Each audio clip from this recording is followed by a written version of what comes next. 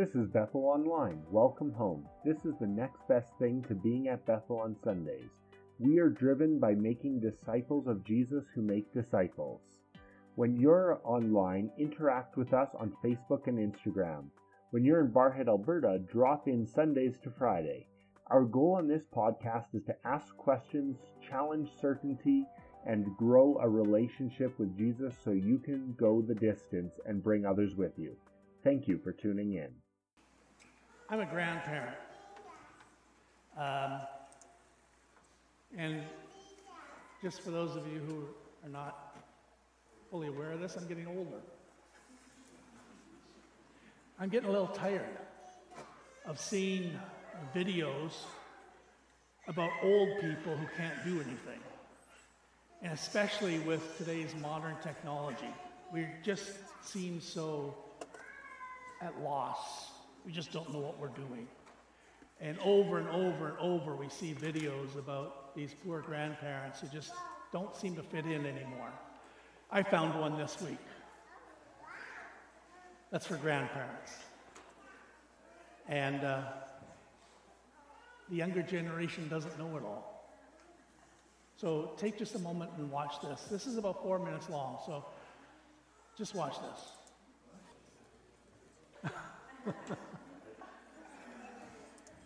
Now, some of you found that funny. Some of you may not have found it so funny. Doesn't it make you, those of you who know what you're doing, doesn't it make you feel just a little bit superior right now? Like, what's with these kids that don't know how to do this? But as I thought about that, I thought of this too. Just think of this. You and I have mastered a technology that nobody uses anymore. You're smart at something that nobody does. So does that make you feel superior? It's like, can you imagine getting on a cruise ship and the captain announces that he's using his sextant to find the way. He's going to use the stars. I mean, right? GPS. Using old technology does not make us better. Anyway, that was just for fun. That really doesn't have much to say about my sermon at all. I just wanted to have a little laugh. This does have something to say about my sermon. This is a Jeopardy question. And like in Jeopardy questions, there's a category. The category is famous speeches or quotes. And there's a statement, so some of you will figure this out pretty quickly. Some of you may not. Watch this. Speak it out nice and loud. I can't hear you. No? Those are the first audible words spoken on a telephone by Alexander Graham Bell. The first sentence ever spoken and heard on a telephone by Alexander Graham Bell. I mean, we want to be heard, right? It's not enough to speak into the phone. You want to hear what's being said. The next slide, if you can imagine, it was 2002 that this guy started appearing on television commercials all over the place with his tagline, "Can you hear me now? Can you hear me now? Can you hear me now?" How many have ever said that on a cell phone? Can you hear me now? How many have ever said that between Barhead and Highway 43 in the hills? You know? Can you hear? Oh, they're gone. Can you hear me now? Are you there? Can you hear me now? What good is it to speak on a telephone if nobody can hear you? Likewise, it may be one of the reasons why we don't pray as much as we should. Last week we said sometimes people don't pray because we don't believe we need to pray. Sometimes we don't pray because we don't know how to pray. Sometimes we pray because we don't believe God answers. Another reason why we sometimes don't pray as much as we should is perhaps because we wonder whether anybody's ever hearing us, whether anybody's ever at the end of the line. Does God really hear us when we pray? Does God really take note of the things that we say? and especially when it seems like our prayer goes unanswered. Did God really hear us? So while getting ready for Christmas this year and reading over some of the Christmas stories, I came across this one verse of Scripture that we actually talked about a few weeks ago. It comes from Luke chapter 1, and it says, "The angel said to him, Zechariah, do not be afraid, Zechariah. Your prayer has been heard." Now, Zechariah is an old man. The prayer that they're talking about is a prayer to have a child. Him and Elizabeth want to have children, and they've got no children. And the years have passed by, and they're now both described as being very old. And obviously, the most people would say, well, God either never heard your prayer or he never paid any attention to your prayer. And so here one day is this old priest in the temple doing his thing when God says to him, he sends an angel and says, "Hey, Zechariah, your prayer's been heard. I just want you to know your prayer's been heard. And in fact, it's going to be answered. In 9 months, you're going to be having a baby." It's like, what? I'm sure Zechariah long ago forgot that prayer. Have you ever prayed prayers that you've forgotten? Long ago? You prayed for things and they never happened. You just kind of forget them. Obviously, God doesn't care about them. I'm sure Zechariah must have wondered about his prayer being heard. And as I began to think about that, I started to look up some other scriptures. This one comes from Exodus chapter 2. It says, "During that long period, the king of Egypt died. The Israelites groaned in their slavery and cried out, and their cry for help was heard." Cry for help because of slavery went up to God. God heard their groaning, it says in one translation. God heard them in their prayer. Now, you need to take note of this. The Israelites had been slaves in Egypt for 400 years. 400 years. It might be easy to think God's not listening to their prayer. It might be easy to assume God never heard them. God is not paying attention. God really doesn't care about the situation they find themselves in. 400 years is a long time. 1 year is a long time, isn't it, for some of us who prayed for 1 year for something that hasn't happened? That's a long time. Think of 400 years, generations coming and going, and still the situation remains the same. Nothing's changed. I'm sure they must have thought, God's not listening. God's not paying any attention. So I began to look over the scriptures, and I began to see over and over and over times where God reassures his people that he's actually listening. He actually hears their prayer, because sometimes we begin to wonder.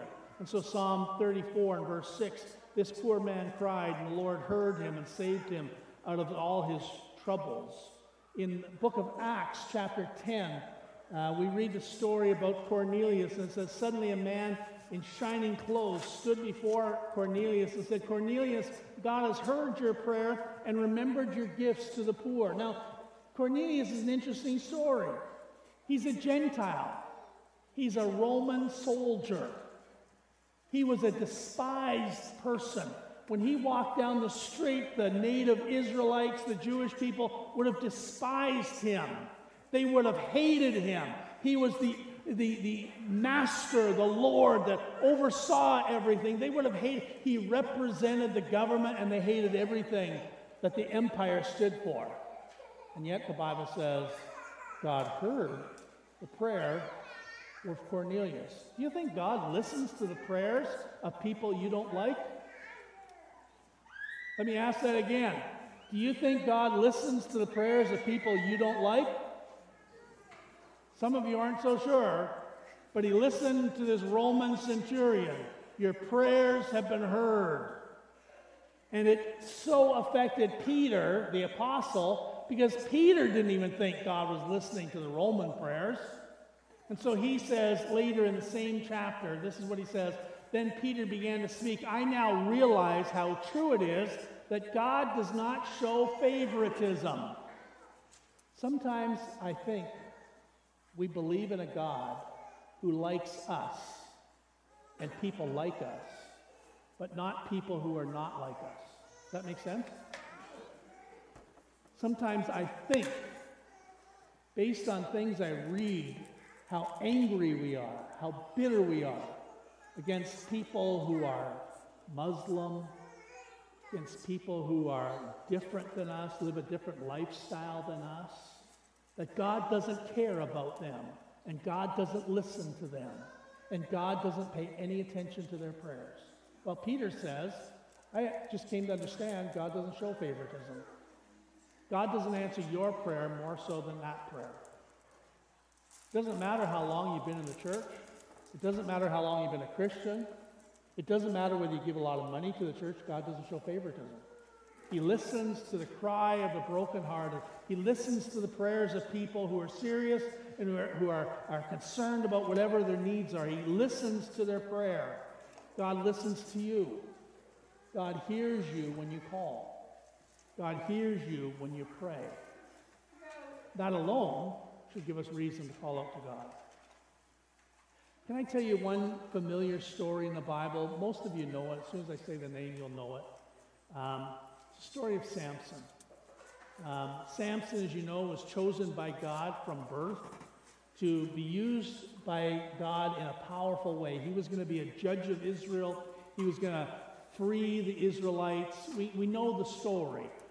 He was given supernatural strength that wasn't, and we talk about this all the time. Every time, when I look for a picture of Samson online, every picture you ever see is some muscle-bound guy. I mean, he's got pecs. Look at that guy. He's got pecs and biceps.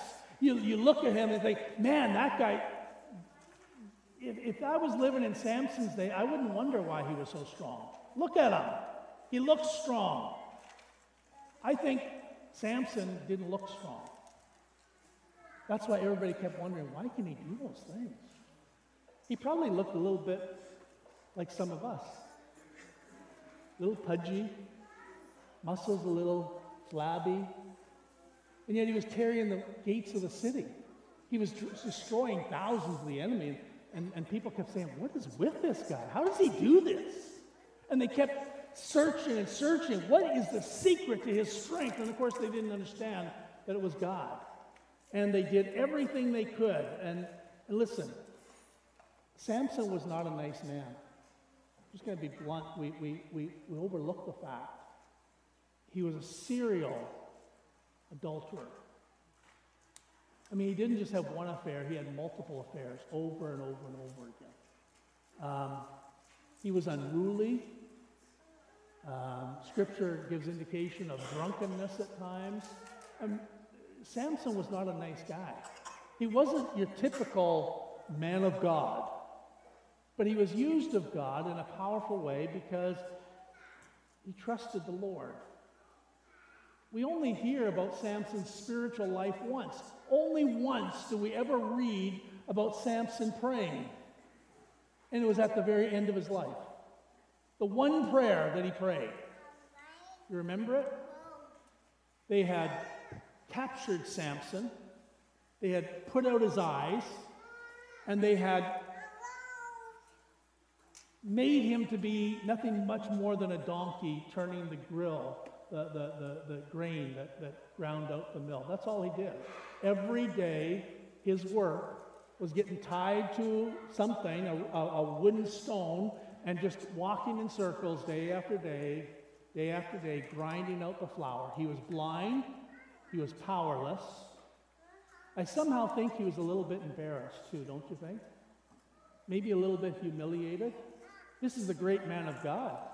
This is a man of God who's won many battles, many victories. He has been victorious over many situations, and now here he is. He's left blind, nothing more than a donkey, turning the mill wheel. He's not, I'm sure there was a sense of humiliation. I have failed. I'm not the man that I was. I'm not the man that I should be.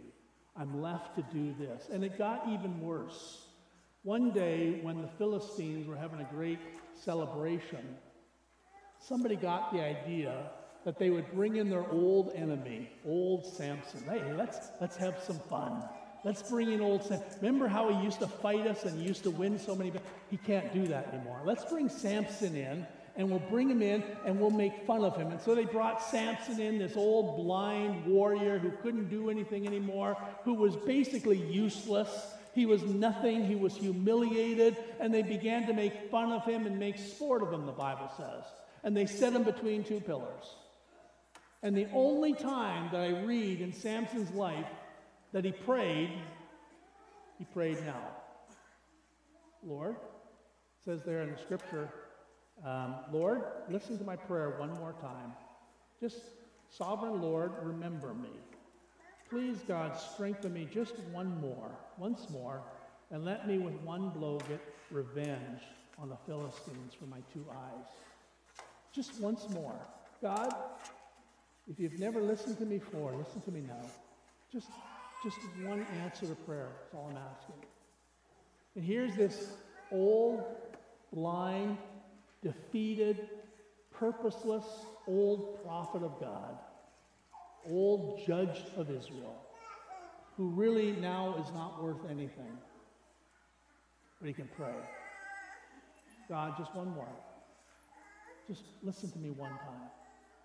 And the Bible says that he put his arms around the pillars that where he was standing beside, and he began to pull them in. And he pulled down the pillars that held up the roof of this massive auditorium. And the Bible says that more people died.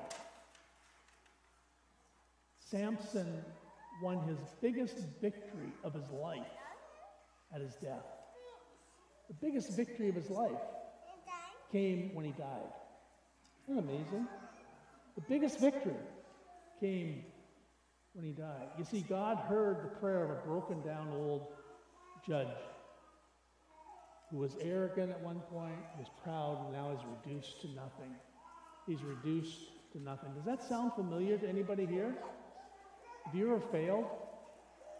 Have you ever not been the person you thought you should be? Have you ever said things you shouldn't have said and felt embarrassed about it afterwards? Have you ever not done something you know you should have done it? You should have been more faithful. You should have been more this. You should have done that. Have you ever come to the place where you say to God, I can't even really pray to you, God, because I'm not worthy of praying to you. I'm not good enough. I failed too many times.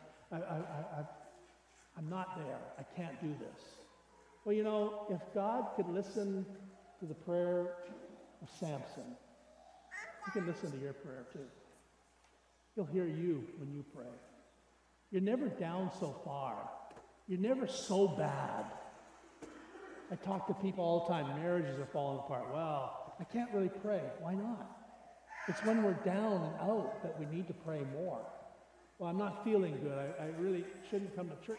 No, that's when you need to come to church. That's when you need to call it God. Remember the song we sang just before the message today? Faithful one, so unchanging. I call out to you again and again and again and again and again, and he hears me. That's because we serve a faithful God who's not basing his answers to our prayer on your goodness, but it's based on his faithfulness. Based on his faithfulness.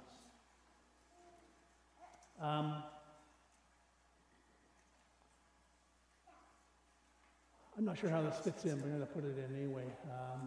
It's in my notes, it's in your notes, but it doesn't seem right, but I'm going to do it. I think whenever we pray, we respond to our prayers one of two ways. And it's really up to us to decide how we're going to respond. When we pray, one way that we respond is we pray, and then we sit back and watch what God's going to do. We're going to see what God's going to do. Maybe he does something, maybe he does nothing. But we're going to sit back and watch. The second way that we respond to prayer is we pray, and then we do something about our prayer. In other words, using the story of Samson, he prayed, oh God, remember me once more. Give me a great victory. But then the Bible says he pulled on the pillars. He did something about his prayer. He didn't just sit there and wait for God to do something. He actually did something. There's a verse in Scripture from Mark. I think it's Mark. Mark chapter 11, we quote this all the time. Therefore I tell you, whatever you ask for in prayer, believe that you'll receive it and it'll be yours. And there's another passage of scripture that says, when you look to the mountain, you can say to this mountain, be thou cast into the sea, and it'll be done. You know, we pray that prayer lots. We read that scripture lots. I'm speaking to the mountain. I'm telling it to be cast into the sea. And nothing changes. Nothing happens. We're waiting for the mountain to move. And nothing happens. There are some times when nothing's happening, you got to get a shovel. Just got to get a shovel out. I haven't been to Jasper lately in a while, a few months. Some big mountains there. And think of it. You can pray for a mountain to be removed and be cast in the sea, and you can sit there and wait forever. It's not going to move. But you can get a shovel, and one scoop at a time.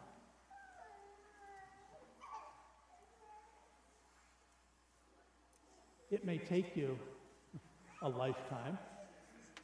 It may take you several lifetimes. But isn't that how we sometimes win our victories? Oh, we curse things that we see on TV. We curse, things like abortion. We curse things and we pray, oh, I want this to stop. I want this to stop. And we sit and wait for God to do something. And God's not doing anything.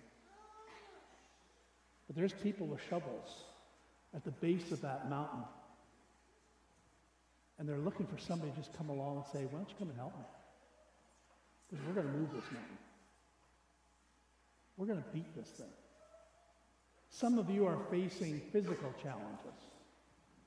Some of you are facing financial challenges. Some of you are facing spiritual challenges. And it takes wisdom to know. There are times when you pray and you sit and wait for God to do something. And there's other times when you get out a shovel. Or you grab some pillars and you start pulling. There's time for you to sit and wait. And there's also times for you to get busy and do something. Because God will help you move the mountain if you'll step up and begin. I don't know if that ministers to anybody today, where you're at. Maybe you're sitting waiting for something, God to do something. Maybe you're waiting for a loved one to be saved. Maybe you've waited for a long time. Maybe it's long enough. Maybe you need to invite them to church. Maybe you need to begin to pray for them on a daily basis. Maybe you need to do something else. God will give you wisdom what to do. But maybe it's time to do something.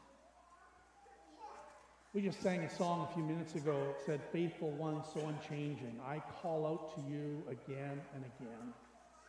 So I'm going to ask you just for a moment as we wait in the presence of God, just for a second. What is it that you've been praying for? Have you been waiting a long time and nothing's happening? What are you going to do? Are you going to keep waiting? Or are you going to find a shovel and start moving that mountain one scoopful at a time? Crazy story. Crazy story. I may have told it before, I can't remember, but crazy story. It's a story about Robert Schuller. Robert Schuller passed away now. He was a pastor for many years. Robert Schuller preached about possibility thinking and all this stuff. And one day he was doing some landscaping in a new house that they had bought, and they had to have a bunch of gravel moved into their backyard. And when the delivery guy came, he dumped this big mountain of gravel right at the foot of his driveway, right there. And there was nothing they could do. It was just, and the guy took off. And so in the morning, he comes out and here's this pile of gravel. And so Schuller thinks, well, it's not, I can be positive all I want and I can pray all I want. It's not going to move by itself. And so he gets a shovel and he starts loading up wheelbarrow. And he makes a couple loads back and forth. And while he's doing one of the loads, his neighbor comes out, ready to go to work that morning. And he says, Pastor Schuller, what are you doing? And he says, I got to move this gravel to the back. Yeah, that's going to take you a long time. and all your possibility thinking, we'll see how it goes. And so the guy went off to work. See you. And Robert Schuller started shoveling. And probably an hour after the shoveling, he was shoveling all this, a guy from his church happened to be working in that area with a front-end loader. And he drove down the street and said, Pastor Schuller, what are you doing? He said, well, I got to move this back to the back. I gotta take this gravel to the back. And he says, that's going to take you a long time. Yeah, I know. And he says, I can help you. And so with just 2 big scoops, he moved it all to the back. At noon hour, Pastor Schuller's neighbor comes by. And Pastor Schuller's just sweeping up the remainder. And the guy says, how did that happen? How could he do that so fast? And you know what? Sometimes that's us. We're faced with mountains that seem impossible. And you can sit and wait, or you can get a shovel and start moving it. And you never know when you begin how God will send along help to multiply your efforts and make it go so much better. Are you facing a mountain right now? Are you facing a challenge, something you've been praying for, a family issue, a spiritual issue, something to do with a child or whatever? You don't even know how you're going to get an answer. I'm telling you, God has heard your prayer. God has heard. God is even now working in your situation. Would you stand with me, please? For just a moment, just in the quietness, no music playing, just have your head bowed for just a moment. That one prayer that you've been crying out to God for, just take a moment and cry it out one more time. God, I need this. Just take a moment, wherever you are, whatever your prayer is.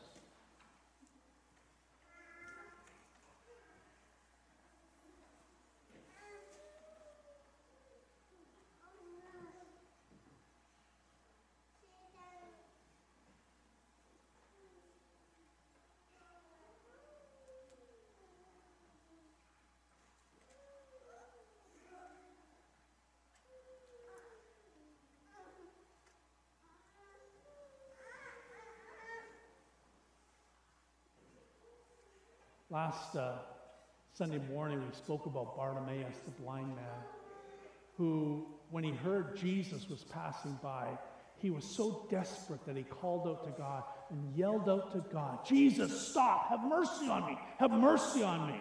And all week long here in our church, at night, we've been asking people to write down on a card what it is you're desperate about.